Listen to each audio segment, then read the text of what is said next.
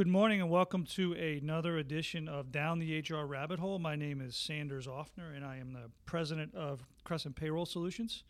And we have a fantastic lineup for today's podcast, some great content, and I know our listeners are patiently waiting for some of this information to come out that we're going to be sharing with you today. I do want to introduce our resident HR advisor, Philip Carrillo. Welcome, Philip. How are you?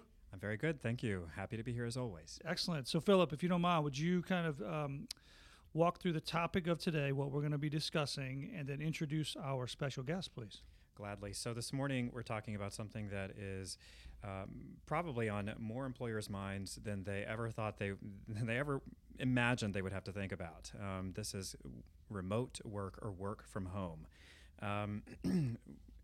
We have with us today Alex Glazer, who's a partner with Jones Walker. He advises clients on everything from wage and hour to tax and various other employment-related law. And I'd love to hear a little bit about your bio, Alex. Great. Thanks for having me. So I'm a partner at Jones Walker, as Philip said. I'm actually in the tax group, but focus a lot on employee benefits, executive compensation, and labor and employment related issues. Obviously today's topic is one that is at the top of employers' minds, which is work from home, and it raises a host of issues that I deal with on an almost daily basis for our clients. Awesome. Very good. So, Alex, where are you from? You from New Orleans? From New Orleans, yep. Excellent. Good. Hometown boy. All right. So my first question is I don't know if it's a question, but I figured I'd just throw this out there. From what we've been seeing with, talking to some of our clients or the business community, is that the younger age group, the millennials, the Gen Ys, at this point, many of them feel like the working from home is a right. Mm-hmm. And for many employers, that could be an issue. So what are you seeing with, clients of yours, or what's going on in the business community to either adapt to that or be able to at least explain to maybe a younger employee of why it's important that you come back to the office? Sure, it's a great question, and I think you hit the nail on the head, Sanders, in that, the new generation of the workforce believes that working from home is a right, not a privilege. And employers are struggling to say, well, part of, what the law says, part of your essential job function, if you craft your policies correctly, is in-office attendance. You don't have a right to work from home unless your employer says that you do. So there's this inherent tension between what the employee wants and what the employer wants. Obviously, some employers are more flexible than others with respect to work from home policies. There are arguments on both sides. I think we've heard them all. Employers want to foster a work environment that's collaborative, and oftentimes that requires in-office attendance. Some employers, some job positions are just not collaborative by nature, so they're more conducive to working from home than others. Now, if employee X sees employee Y working from home and there's not a bona fide business reason for why employee X is working from home and employee Y has to come to the office, and it raises a host of potential non-discrimination issues that we can certainly get into. Yeah, that's a great point. So I know.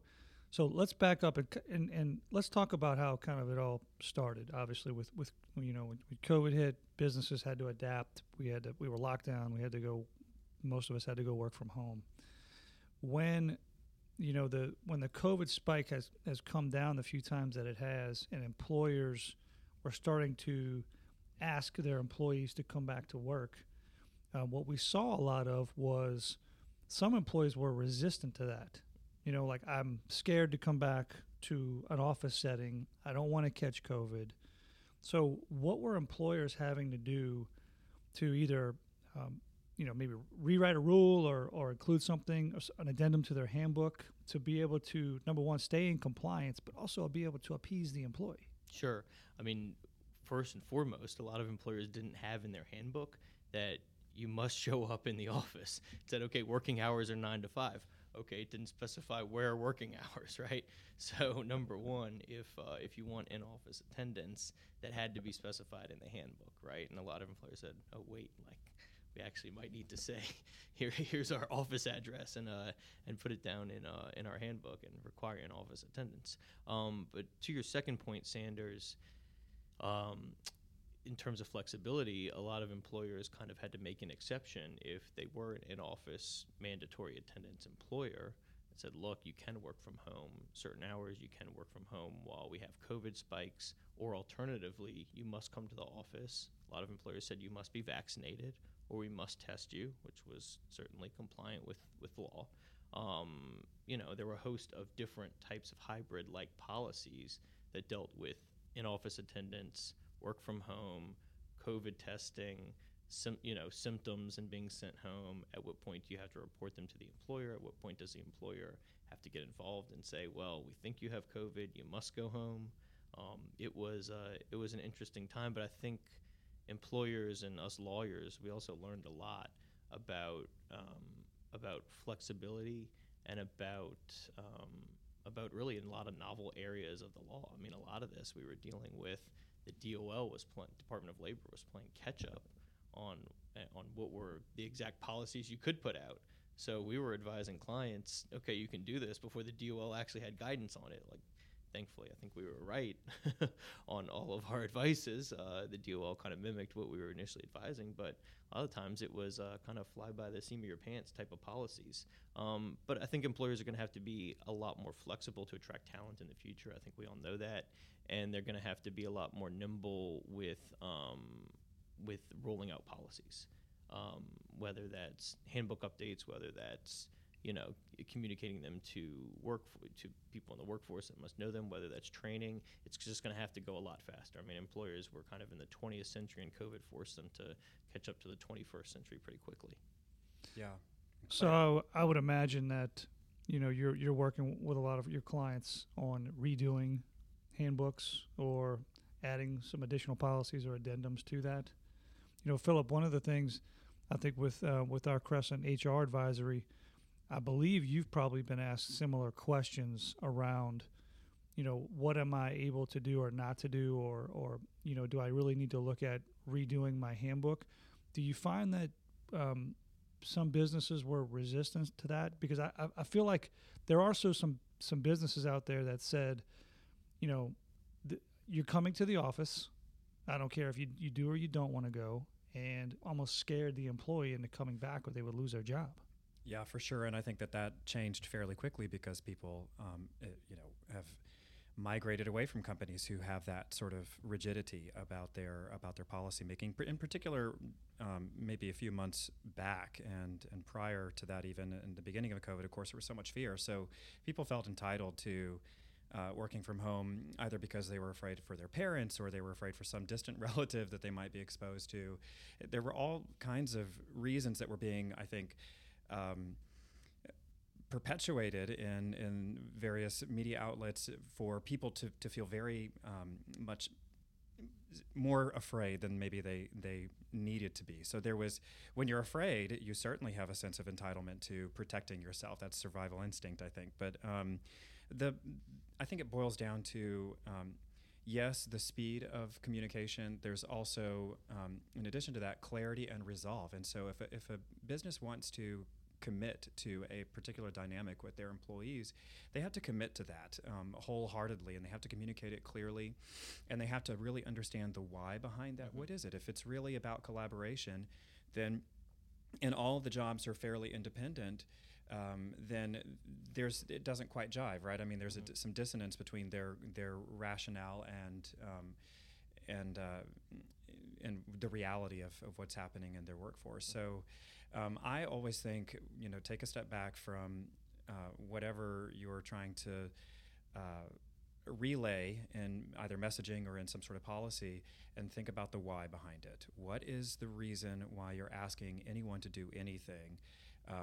And tie it back to what is your mission, and then what is your vision for your business? Where are you going to go?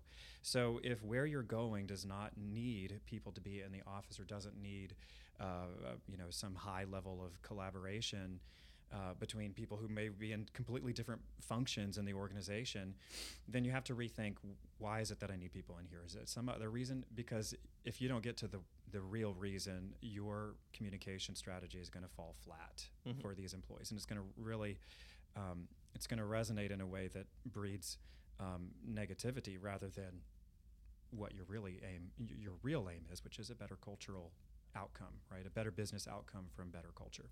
For sure. And just building upon that, I think I think you're setting forth the idealistic and hopefully what most employers would do.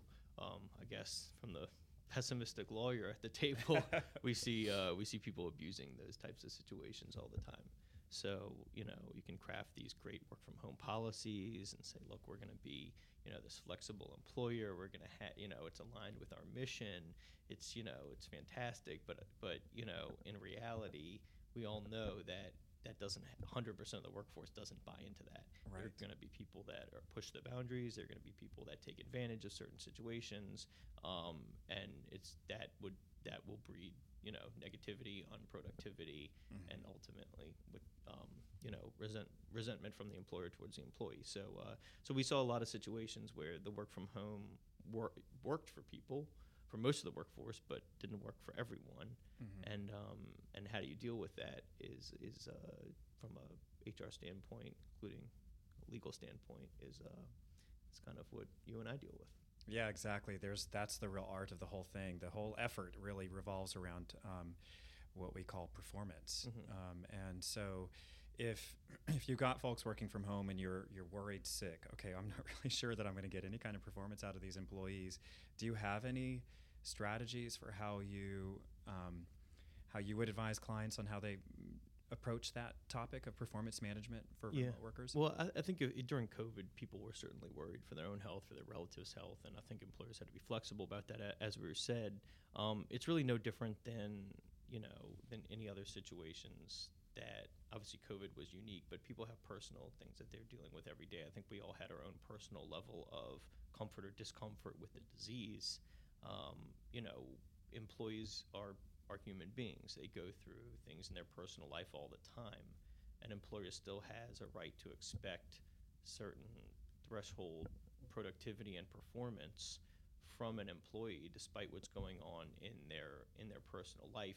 This just happened to be a pandemic where it affected more people than normal.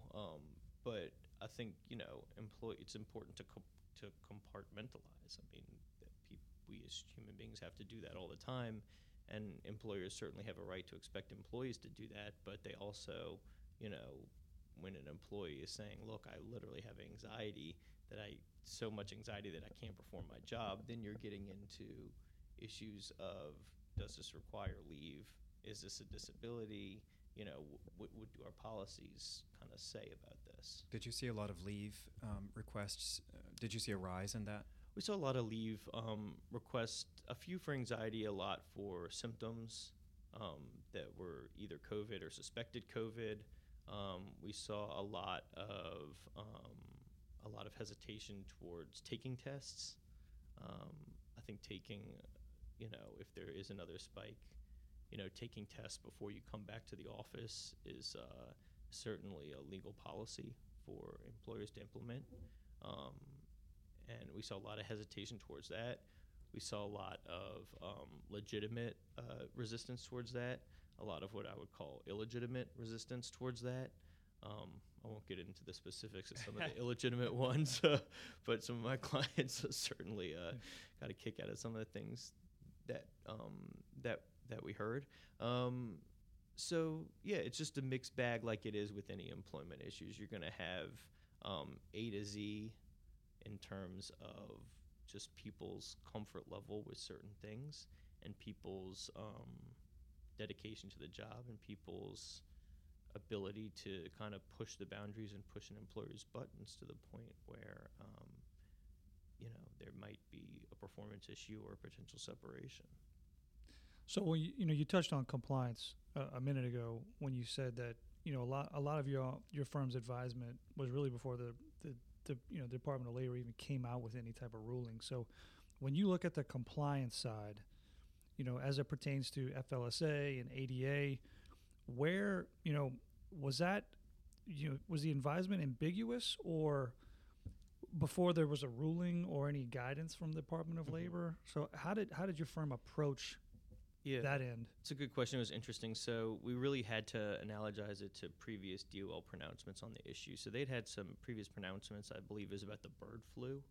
I remember hearing and we that. kind of built on that before they really put out COVID-19 specific guidance. We really said, well, what did that guidance say, about giving people the right to leave, mandatory testing, things like that. And then the DOL guidance kind of built upon the previous bird flu guidance, but was obviously a lot more comprehensive. When it came to the benefit space, a lot of people said, look, COVID's cost us a lot of money under our group medical plan. We've had a lot of sick people. Premiums are going up. If you're not going to get vaccinated, then we're gonna impose a surcharge, right? And by the way, if your spouse is not vaccinated, we're going to impose a surcharge on your spouse as well. Was that legal? The DOL didn't really say for a long time, but there is guidance under, which I thought was analogous under the wellness program rules, that it's really akin to a wellness program, at least as it relates to the spousal vaccination. There was some other guidance that related to mandatory vaccinations for employees. That was clear you could do it for employee. That clear you could impose a surcharge on the employee, but the spouse was a new one, and the DOL didn't really say for a long time whether you could do it. We had a very large client that did that, got a lot of pushback, but they did it anyway. Made national headlines, and they were one of the first large employers to do it. And thank God we were right that, it really is a wellness program, and you can impose a surcharge on spouses that refuse to get vaccinated. It was interesting. You just kind of had to find something analogous, Sanders, in the law. It says, I think we can do this, and kind of, employers weren't waiting for the Department of Labor to come out and say, this is okay. They had to go ahead and do it. For the health and safety of their workforce, to continue their business. They couldn't wait for the government to play catch up. Wow. Let me shift here, because when we talk about work from home and employees working from home, I feel like we've had some questions come up where from maybe a client that said, I don't know if my employee has the right setup to be able to work from home, where maybe they don't have a home office, or they don't have space, or they don't have a good enough internet. But does the employer have the right to inspect the employee's personal space to determine that? Or are they just relying on what the employee says they have or they don't have? Yeah, it's a great question, and I'm not sure that there's a clear answer to that. It's kind of like, does an employer have a right to inspect, a desk or a locker in the workplace? I think there's been some guidance on that unless there's a pretty bona fide, reasonable expectation of privacy, the employer really does have that right. But where does that bona fide expectation of privacy arise? In a workplace, it's pretty much, okay, it's not your home. In your home, I would think the presumption is that the right to privacy would probably trump, where the employer can't go in there and say, okay, do you have high-speed internet, and did you download my cybersecurity, platform appropriately? I think a lot of employers, if they're going to mandate that an employee have certain threshold minimal IT infrastructure in order to work from home, they're just going to have to get a signed representation that they have that stuff. And, obviously if an employee is on a Zoom call and keeps breaking up, and it's, numerous times, and it's due to, not a sufficient internet speed, I'm not sure an employer can go into that house and say, okay, let me inspect your internet. I think they can ask, show me proof that you have whatever gigabyte internet that's mandated by the policy, in order to appropriately participate in video calls. I do think you can ask for proof or a receipt or something of that nature, and on an ongoing basis, because internet's monthly, so I think you could ask for month to month if there's still performance issues with respect to the internet. I don't think an employer can go into an employee's home, even if that's their workspace. Maybe I'm wrong on that. Maybe we'll see some court cases on that, but I think that's pushing it too far. So as the legal community and the HR community look to kind of future-proof what really work from home looks like, and I do think, to your point you said earlier, employers are having to have this as a part of their business, having that flexibility, giving the employees the ability to work from home. We've had to do that in our own business, and I think in a lot of ways, number one, my staff has proven that they're fully capable of doing their job as if good, if not better, working from home than they would in the office. And I think that being able to give them additional flexibilities of working from home is a retention tool in a way. So as you know, retaining an employee is important, obviously, with what's going on with the Great Resignation at this point, but also attracting the talent. I would think that the work from home, the flexibility to work from home, almost has to be included on the front end when you're looking to properly recruit someone. So, you know, if I know that was long-winded, but my question is, if I'm interviewing someone that, you know, has asked, like, what's your policy on work from home or your flexibility there, and do I need to be able to give them an accurate statement around what my handbook says at that point in time, or am I giving them just a roundabout idea of what it looks like? Yeah, I mean, I think a best practice, and Philip, you can certainly chime in here, I think the best practice is to go job position by job position, say, is this a remote position or not? Either maybe your whole office has to come in, or maybe your whole office works remotely, or maybe you do it position by position. We're seeing more and more of the third option, which is go job position by job position, say, is this a remote position, or is this not a remote position, or is this a hybrid position? And it should be matched up to the job functions. You know, do those particular job functions, are they conducive to working from home? If so, perhaps it's a remote or hybrid position. But doing it on the back end, like not telling someone, you know, whether it's a remote position or not, and there's, you know, this tension of, well, can I work from home 2 days a week? Inevitably, the employees are going to ask that at some point. And if an employer grants that request but hasn't granted a similar request to a similarly positioned employee, that creates potential legal issues. Yeah, excellent. Yeah, I think here in New Orleans, we have extra issues that we had to deal with in the last 2 years with remote work. I mean, we were forced to work from home when the building was shut down because of Ida. So this is just obviously a very preeminent issue for employers these days. And I think there's so many more topics that we could cover, everything from compensation issues. You know, obviously employers have major questions about, do we have to pay more or less to people who are working from home? Do I have to pay for their internet? Do I have to pay for equipment? And all of those things. We could talk about taxes. I think that's really important too. We need a follow-up podcast, I think. Yeah, the withholding and reporting has, I think, really gotten the tax withholding and reporting, as you guys know, on a state level has really been a challenge for employers. You know, now it's typical for even small employers to have remote employees in another state. At what point, you know, to your point, Philip, at what point is there a reporting and withholding obligation on that employer? Yeah. At what point is there a tax nexus to that state? There are just a host of issues that arise. There are a host of FOLSA issues, like you said. You know, if an employee takes off for lunch, how do you clock in and clock out remotely? Do you have that? Can they do it on their phone or not? Do they have to do it on your interface? Do you just give everyone an hour for lunch when they're working remotely? I mean, Yeah. Right. you do that? Well, I think what we definitely do is let's bring you back for a part 2. I think we'll probably sit here for an hour and talk about all these wonderful topics, but we're cutting close on our time allotment here. But we want to thank you for coming in, and we appreciate your time. Thank you, Philip.